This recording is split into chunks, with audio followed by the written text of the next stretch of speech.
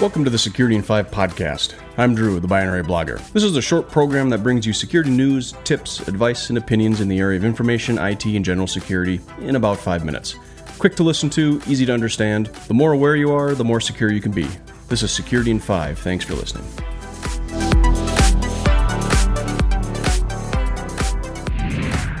Episode 306 of Security in 5. Today is our tools, tips, and tricks episode, and today is going to be a tips and potentially tricks.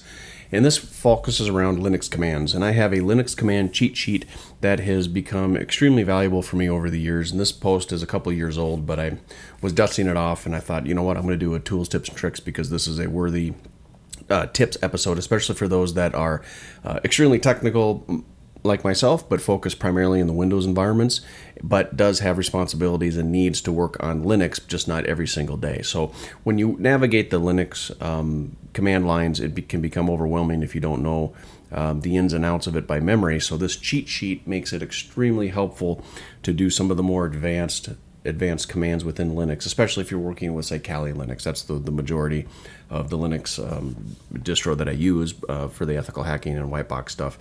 But this cheat sheet I found is a great starter. So if you're thinking about going and downloading Kali or Parrot or some other Linux distribution for penetration testing or white hat testing or just to get familiar with Linux, this cheat sheet is something that you would take, print, laminate, hang on your cube wall, your office wall, and you'll use it regularly. And every now and then it's like, oh yeah, what's that command? It's this switch, it's this format.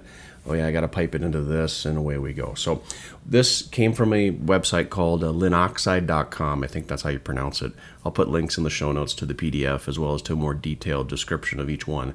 And what's nice about it is that this cheat sheet, it's a one-page PDF, prints off nicely if you have a bigger printer, bigger sheet, so you can print it off that way as well.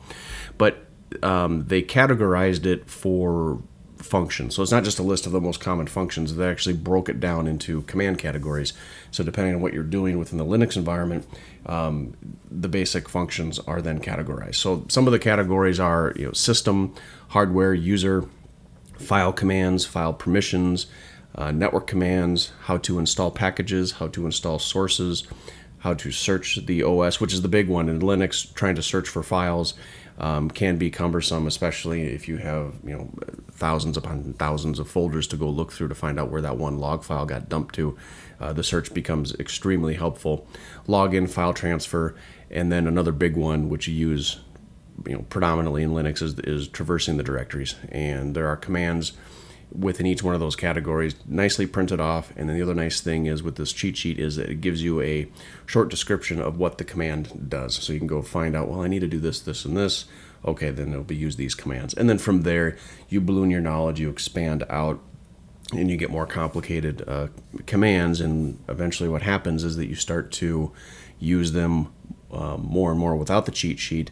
And that's how you become a Linux navigation master. And I'm not claiming that I am anywhere near that, but I do find this one extremely helpful, especially if I have a gap in my Linux use where I'll spend weeks within the environment. It works out, but if I go 2-3 months without having to touch it again and work in Linux again, then I can pull this cheat sheet out and go, oh yeah, because that's really where the key is. And when you switch between Windows and Linux, it becomes more difficult. But I would push this as a tips episode today because you're beginning to see Microsoft open up and realize that they are a very good software company and stop hooking themselves only Windows. They're beginning to allow Linux distributions to be put into run into Windows, even starting to allow Linux commands being run in Windows shells, and it's only a matter of time before they merge even closer. So having this tucked in your toolbox, save it into Evernote, tuck it away, print it off, put it in your files.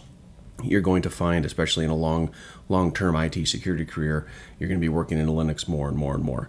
And this cheat sheet has become a good, valuable resource, especially for the beginners. So links will be in the show notes down below for the PDF, as well as to the extended descriptions for each one of the commands. I find it extremely useful to get started and as a good reference to go back to. So that's today's TTT episode, Linux cheat sheet, Security in 5. Be aware, be safe. Thanks for listening.